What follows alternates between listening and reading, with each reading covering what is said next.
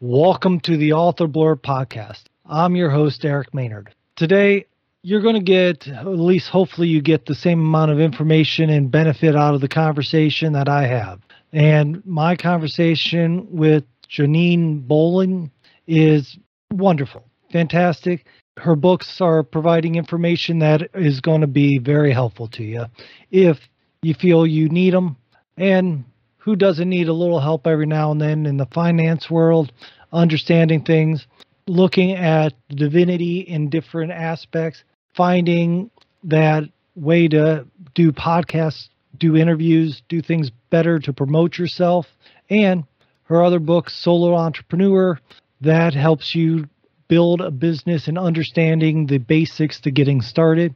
It's a fantastic conversation.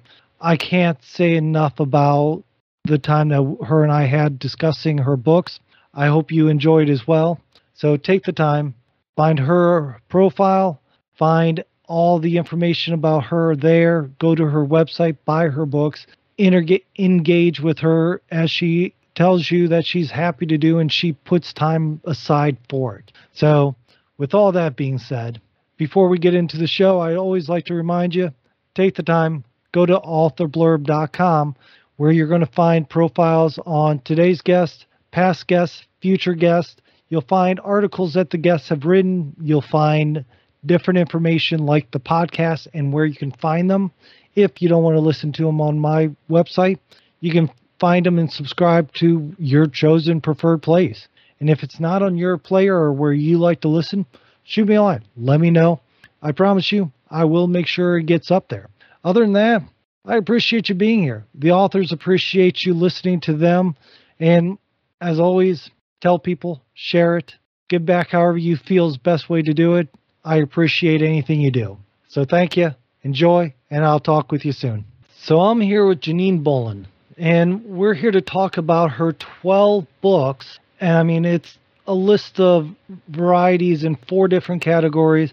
And as everybody Janine knows that's listened to the show, I'm well accustomed to letting you describe yourself, your books, because you're going to do a much better job than I can. There's only so much gushing I can do before people think I'm just weird. So if you don't mind, can you tell us a bit about yourself and then tell us about some of your books?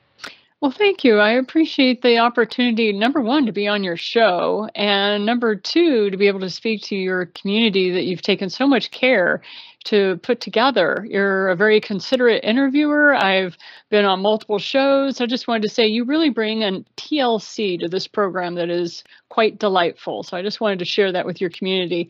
As far as me and the books I wrote, I started off as a college professor. I was teaching mathematics and physics. I had worked as an analytical biochemist for over 15 years in big pharma. And so it was really my students who got me started writing books because I couldn't find textbooks. I couldn't find books that were appropriate for them, that didn't have a lot of fluff. And remember, this was in the mid to early 90s that I was doing a lot of this, and I just couldn't find what I was looking for. So there was this new thing out called vanity publishing. You were so vain that you would publish your own work. And I happened to stumble upon one of these companies, and I said, hey, I have a book I want to do. And that was the very first one, Money, It's Not Just for Rich People. And then it really, every book I have written since then has been at the behest and the demands of my students. All right. So what's the, I guess, are most of your books going to be educational? Like, I know you have the finance area, you have divinity, you have even podcasting for authors. You have a whole slew of them. So are they all written in the textbook format? Because I enjoy reading. I've read a lot of books that are meant to guide you big into body language and psychology type of things like that. But some of them are written so dryly that you get through the first chapter and you're like, do I really want to finish this? Right? I don't blame you. How about your books? How are they directed? How are they written in the sense of, is it meant to entertain or educate or a mixture of the both? I will use the formula that every college professor knows, and that is 90% of our job is entertainment, 10% is educational. And so my books are meant to entertain, but I kind of make it more 70% entertainment, 30% content. My whole goal is that you are able to read my books in under an hour. Now, not all of them can have that, but for the most part, that was my goal. Was I wanted people to be able to get on a plane in Los Angeles and have the book done before they hit New York City. So that was really where I was trying to write to. And my students, even the ones who say that they really despise reading, I have had so many people come up and go, "Oh my gosh, Janine, I absolutely loved your book. You kept it light. You kept the content easy." And that's not me saying it. That's my students. And they are a tough crowd. They will let you know if you're not up to scratch. They have no difficulty getting on Facebook and letting you know that what they think with a fake handle or something like that. But no, people seem to enjoy it. And that's the way that it was really meant to be written. I wanted to be consumable content. And what I meant by that, before we had YouTube and all that, because YouTube, at the time that I was writing my first couple of books, YouTube was a new platform that we were moving on to. And it was one of the, because it didn't come out in 2006, and I started writing in 2005.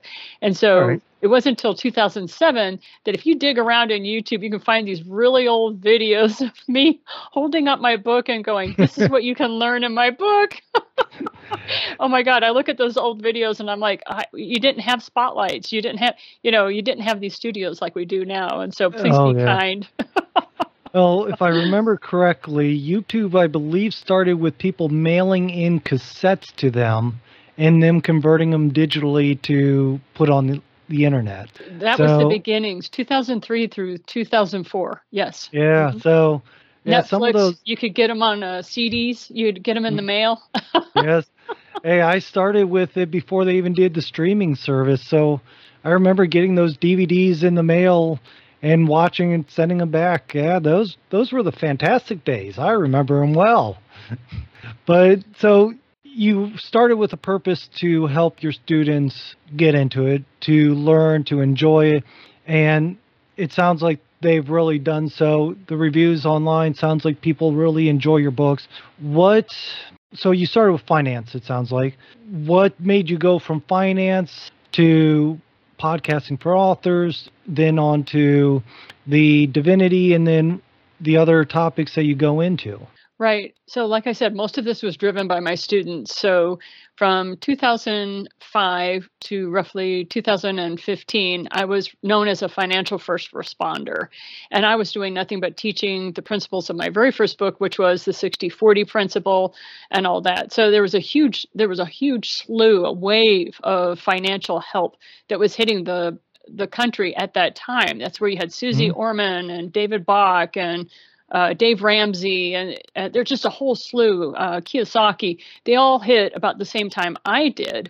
And I think it was just an inspiration, from the country of people who were like, look, you don't have to look at your money the way that you've been taught. And all of us were working very hard to help people get out of debt. And that was really the focus. We were known as downshifters at that time. And so that was pretty much what I was doing. But in about 2015, I had a major life event.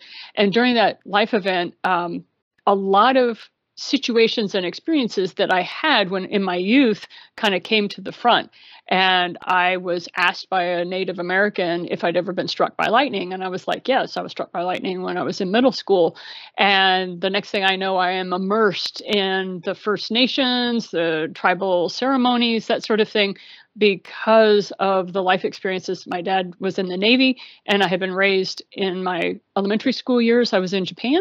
And then in my middle school years, I was on a little island called Eleuthera in the Bahamas, where I was taught my catechism for Catholicism, but it was also taught by a voodoo priestess of the 12-year cycle of the moons, as well as doing all these ceremonies out on the beach.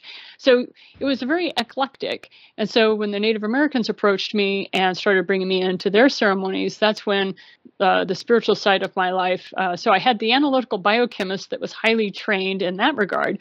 But then I had this mysticism that had been with me most of my life, and I was learning how to harmonize both sides. And that's kind of where the divinity books come from.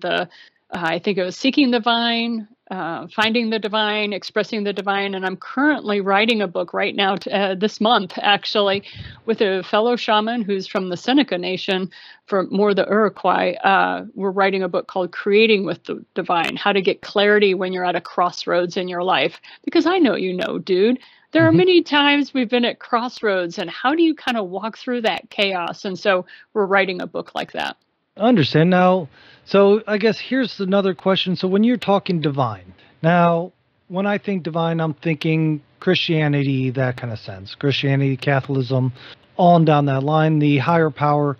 And I know a lot of people talk about divinity being a higher power in any religion. So in your books, are you going through the Christianity? Are you following the different religions and the divinity and divine through those viewpoints? What are you focusing on with your divine series? The focus is on mysticism, and that crosses all barriers, cultural or spiritual or religious. Some people prefer the term religious. Mysticism is that intimate personal connection with higher source, or with all that is.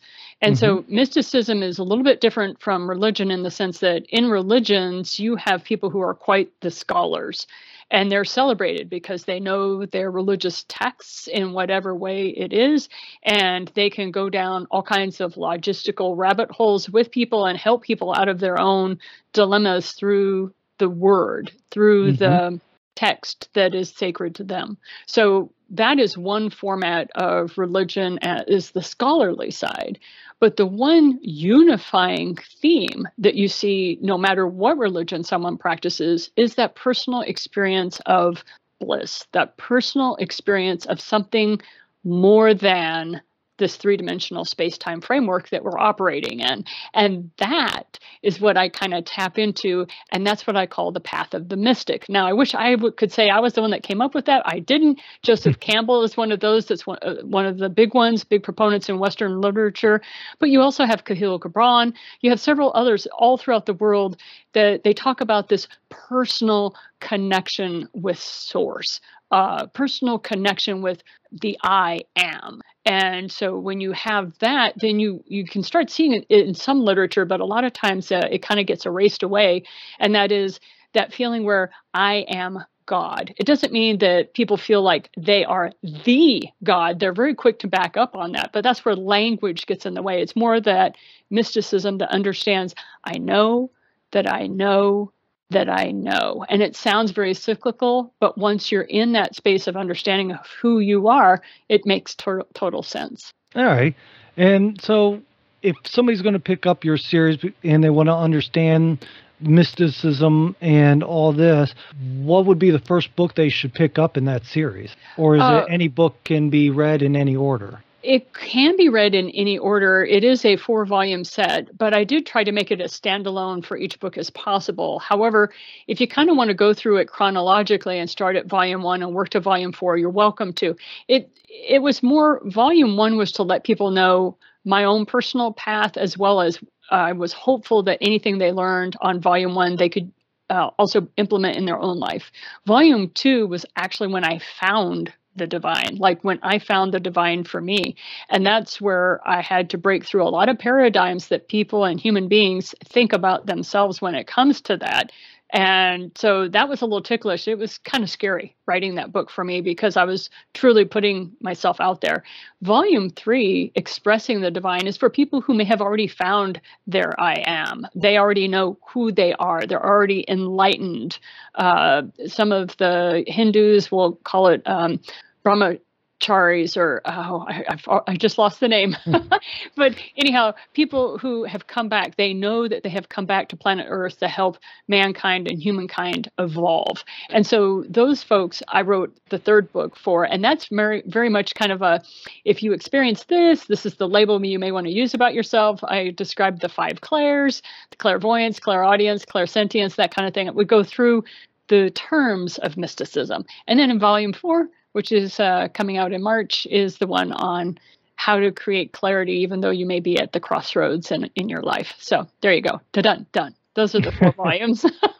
Understand. And do you talk much about the different religion, or let's just say the different belief systems that are around the world that are involved, do you discuss the differences and the similarities of those, or is it just a guide to following to get to that point, to the point of divinity? Right. I don't discuss much about other religions or cultures because I am far from an expert. I only talk about my own personal experience, but that's really the point. Right. Mysticism is only about the personal experience. And so all my focus is on you experiencing for yourself what it means to know who you are and why you're on planet and why it's important that you understand why you're on planet in this moment in time. All right, so this series can be read by people of many different faiths and religions, not just. And that's kind of where I wanted to find out is if it's stuck to certain religions, certain viewpoints, things like that.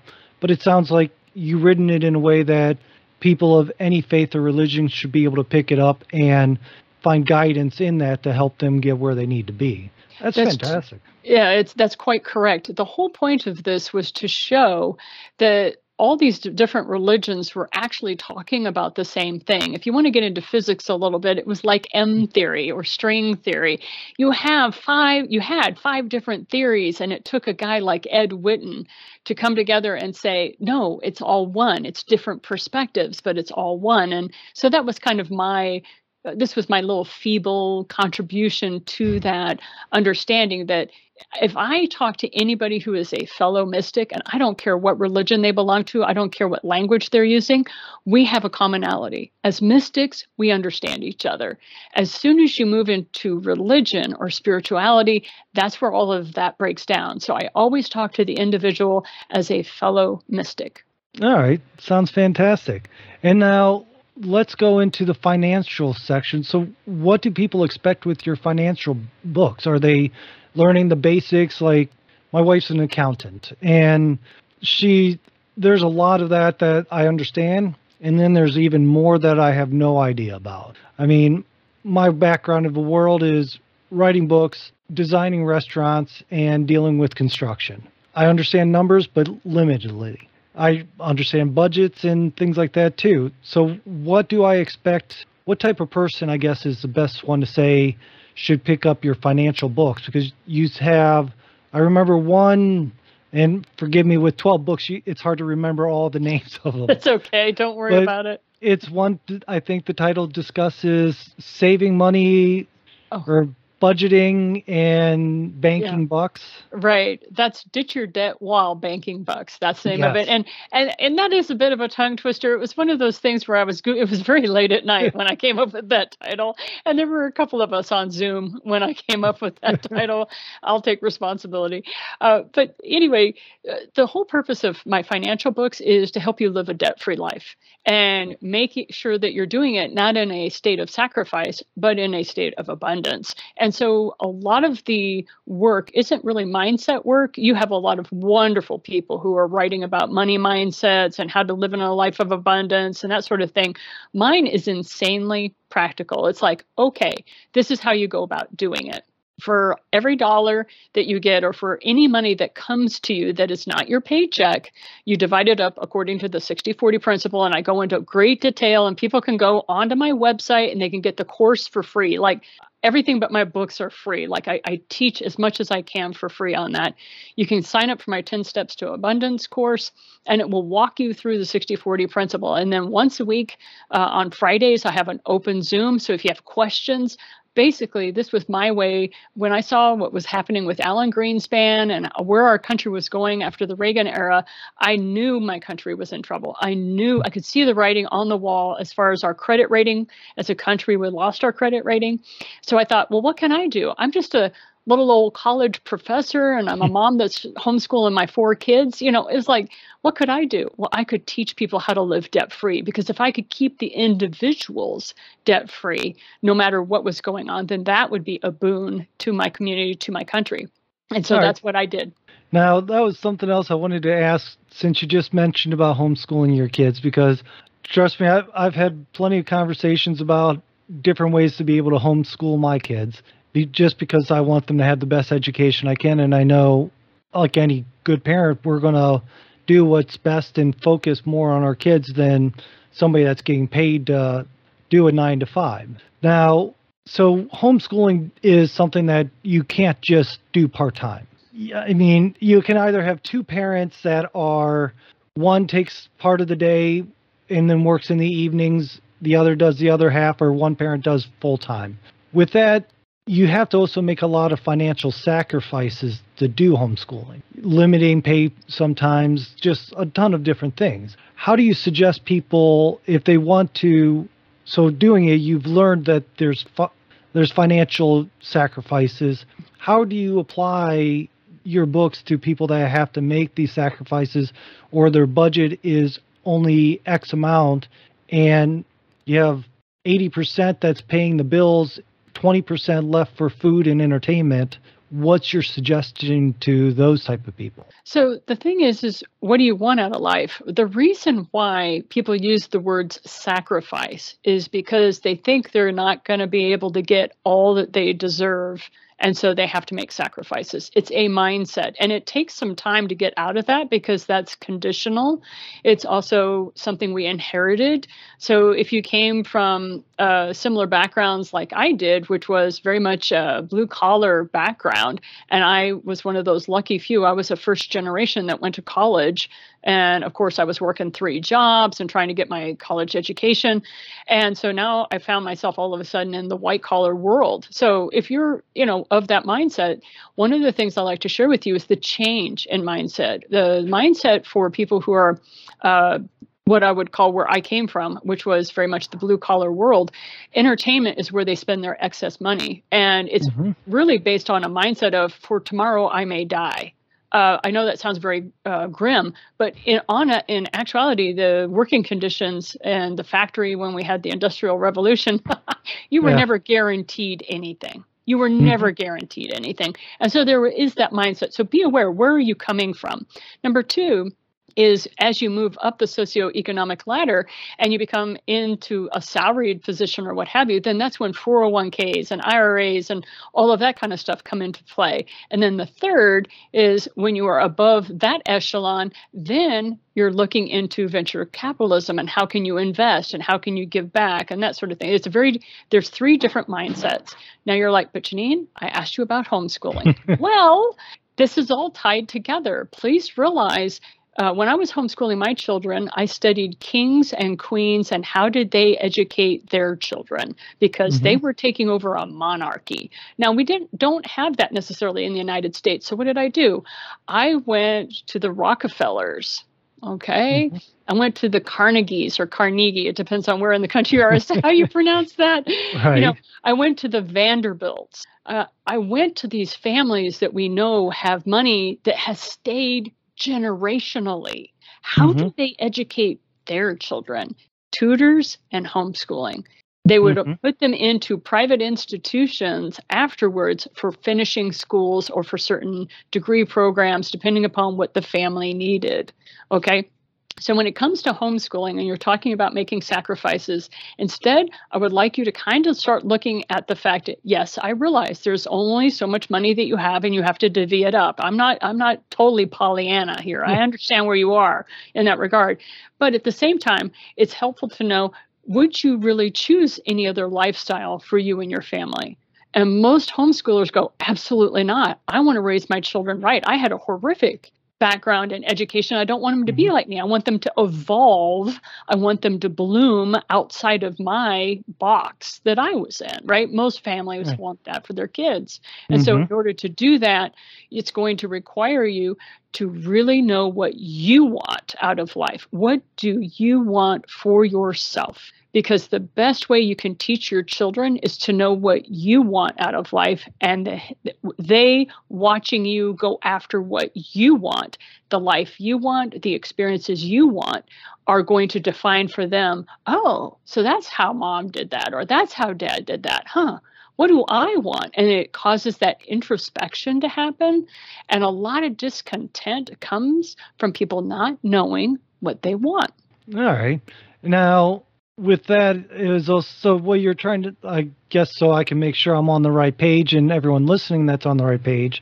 So basically, if I'm understanding you correctly, what you are saying and what your books are getting at would be that you need to prioritize your finances for what kind of life you want and what you want to do. So some of that entertainment value needs to be changed from TV, books, streaming. Well, you can never have enough books, but Here. I was about ready to, I was waiting on you to finish your sentence before I was like, just a minute. yeah, I mean, I have a problem. I'm inheriting my grandma's books after she passed, and we're looking at getting more books. I built bookshelves in my office so I can keep books. We're moving the books into my kids' rooms. I mean, there's enough books here. Let's just say there's never a problem finding something to read. I'm even lending books out to my neighbors saying, if you don't return it, as long as you don't throw it away, it's fine. So, but basically, as long as people are prioritizing their money for the future or for the life they want, that 60-40 rule can apply in that situation. 60-40 can apply to anyone. I have had people that are making $226,000 a year, but they had $178,000 in credit card debt.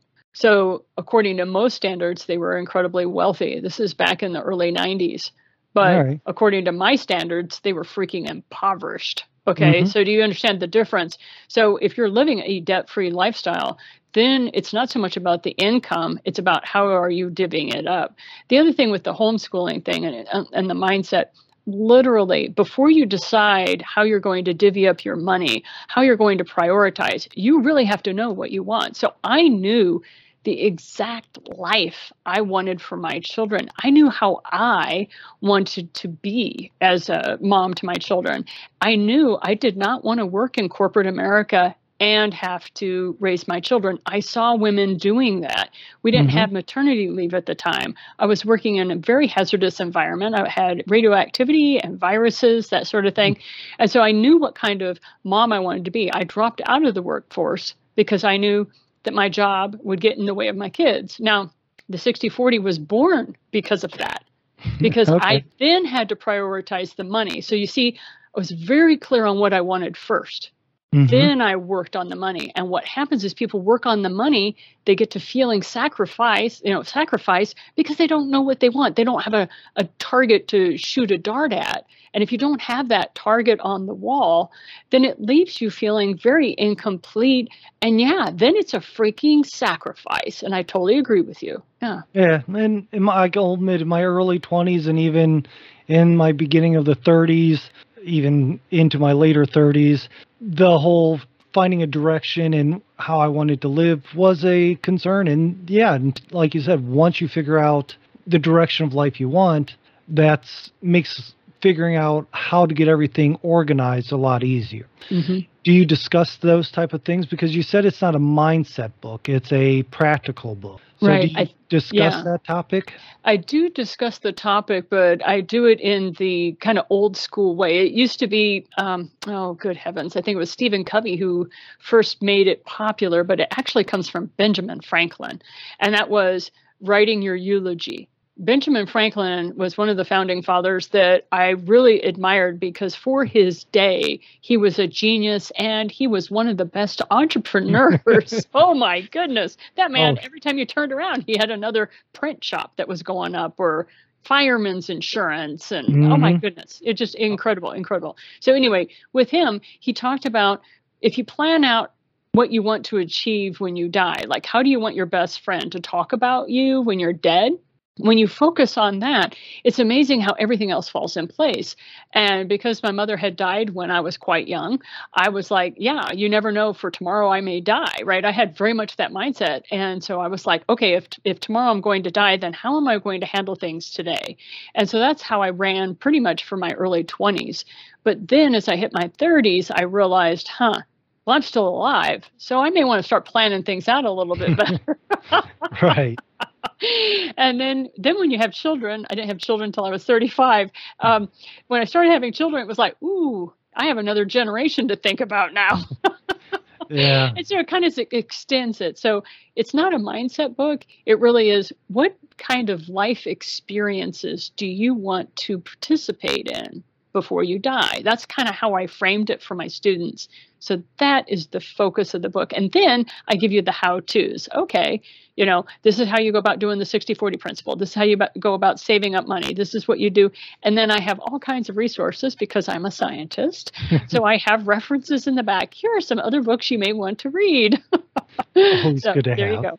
Well, perfect. So it sounds like that's a very helpful tool for people, and your website and your information gives lots of places for people to get more information on how to achieve this. So we still have two more genres that you write in.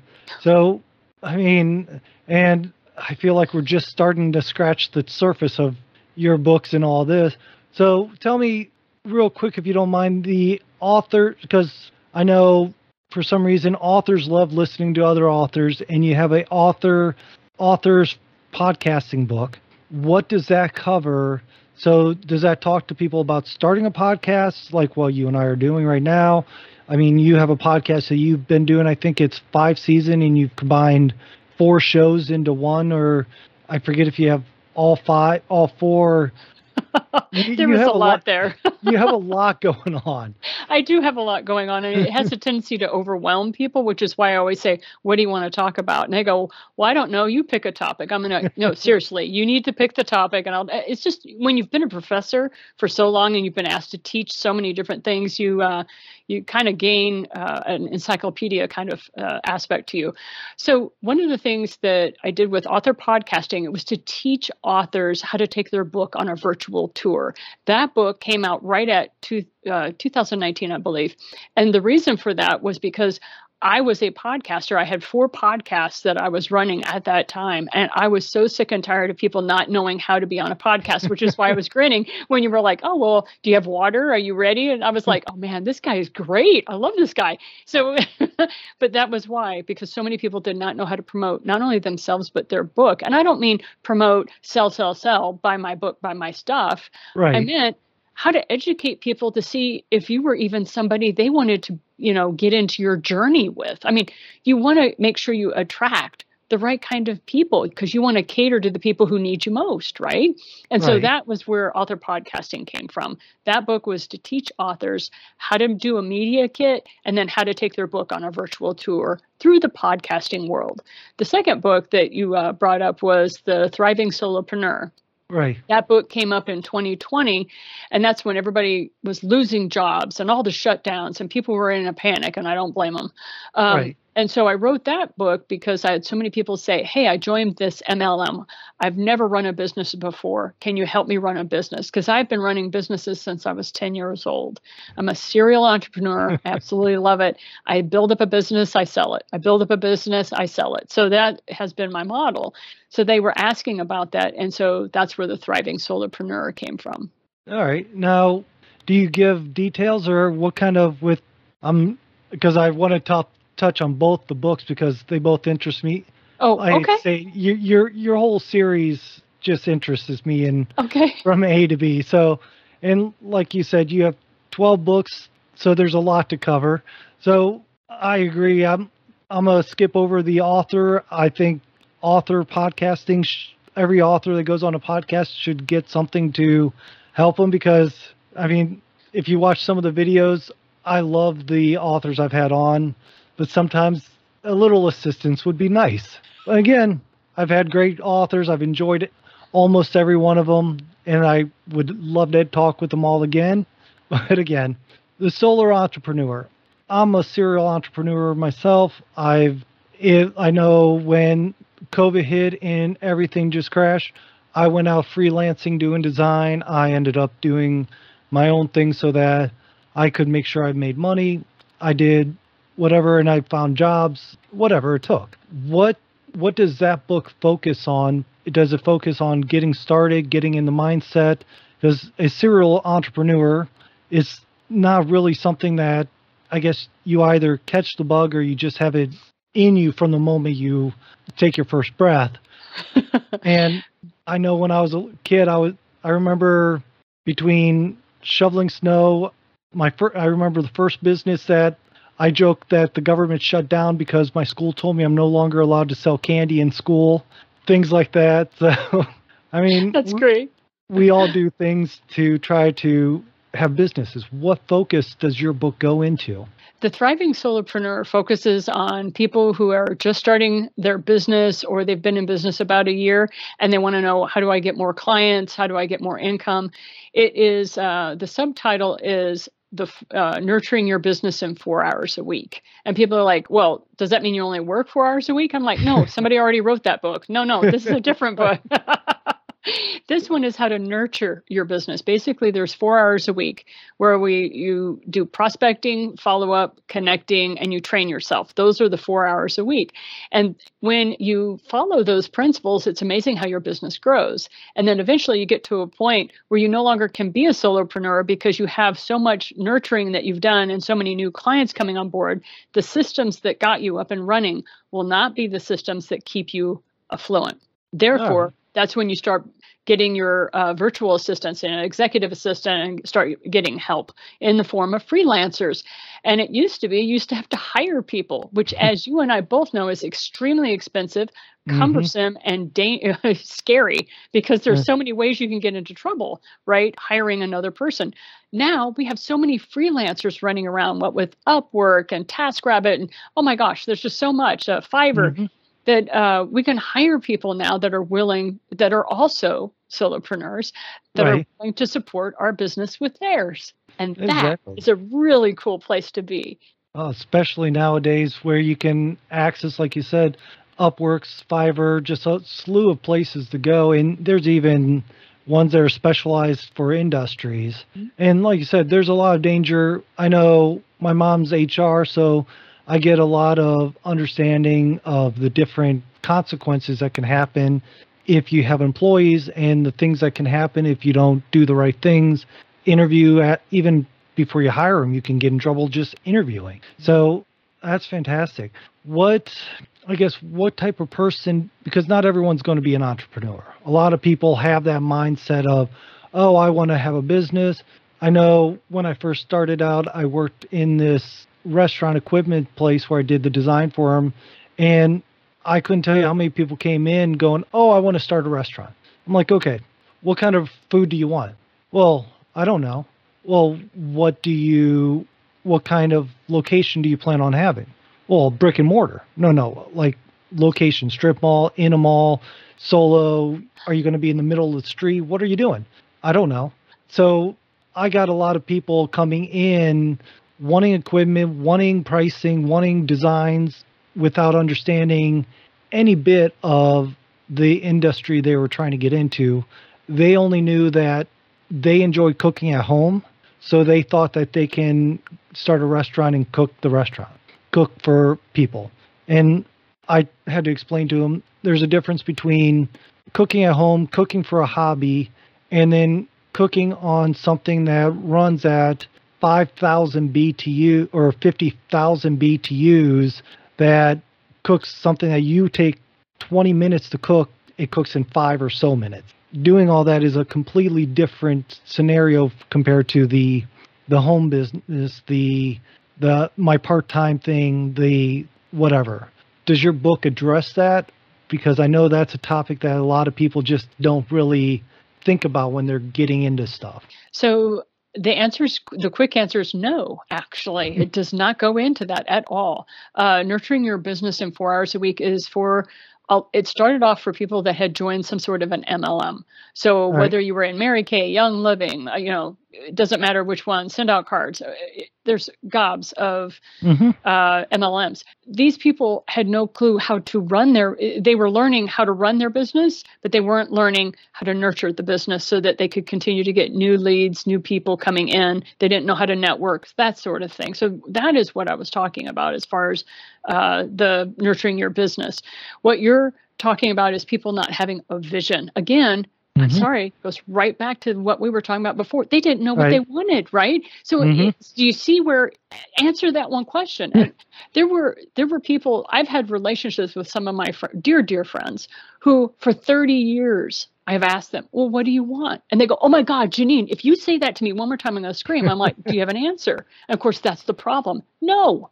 Right. And so 95% of the problems and the discontent and the anger that people have is, number one, they're afraid they're not going to get what they want. And number two, they're afraid they are going to get what they want. So until you know what that is, you don't know whether to start celebrating or just to be angry. Oh, I understand. And makes perfect sense to me. I know I once was told you don't plan a 10-year plan. You plan a 5-year and then the second 5-year, so that you basically have that first 5-year goal and then you reorganize after that to hit your next 5-year goal. So, I mean, so it sounds like it's your books take people after they figure out their first 5-year or whatever length they're choosing and directing them how to achieve that goal. So, I mean, that sounds like they're all useful tools, useful information that people definitely should be getting. Because, as it's always said, information is power, and I'm a huge component of that. So, Janine, I wanted to thank you very much for being on. I can't tell you how much I've enjoyed talking with you. And honestly, I would love to have you on again. I think that just the information, the listeners and everybody that's paying attention to this show, you can provide them so much. And I know I got quite a bit out of you being here. So thank you again. I do appreciate it. Where do people find you if they want to find you? I have the links you provided me. They're on a profile that I have for you on authorblurb.com. They're in the show notes. So if you're watching it on YouTube, Rumble, audio, wherever you're watching, listening, whatever, I have your links below as well. But where does people go to find you? Where's the best place you prefer them to reach out to you? I highly recommend you reach out to me on LinkedIn, because if you're on LinkedIn, even if you just create an account real quick, then a member of my team, either Lynette or Michelle, will reach out to you and then get you a link so you can get on my open Zoom meeting, which is my Open Friday Coffee. I don't do one-to-one meetings anymore unless you want to hire me as a production company. Right. However, I do have these Open Friday Coffees, and sometimes we have 4 people, sometimes we have 17. But if you have a question for me, the other thing is you also get onto a list of mine so that you can see all the free open rooms that I have, so that I take care of my readers.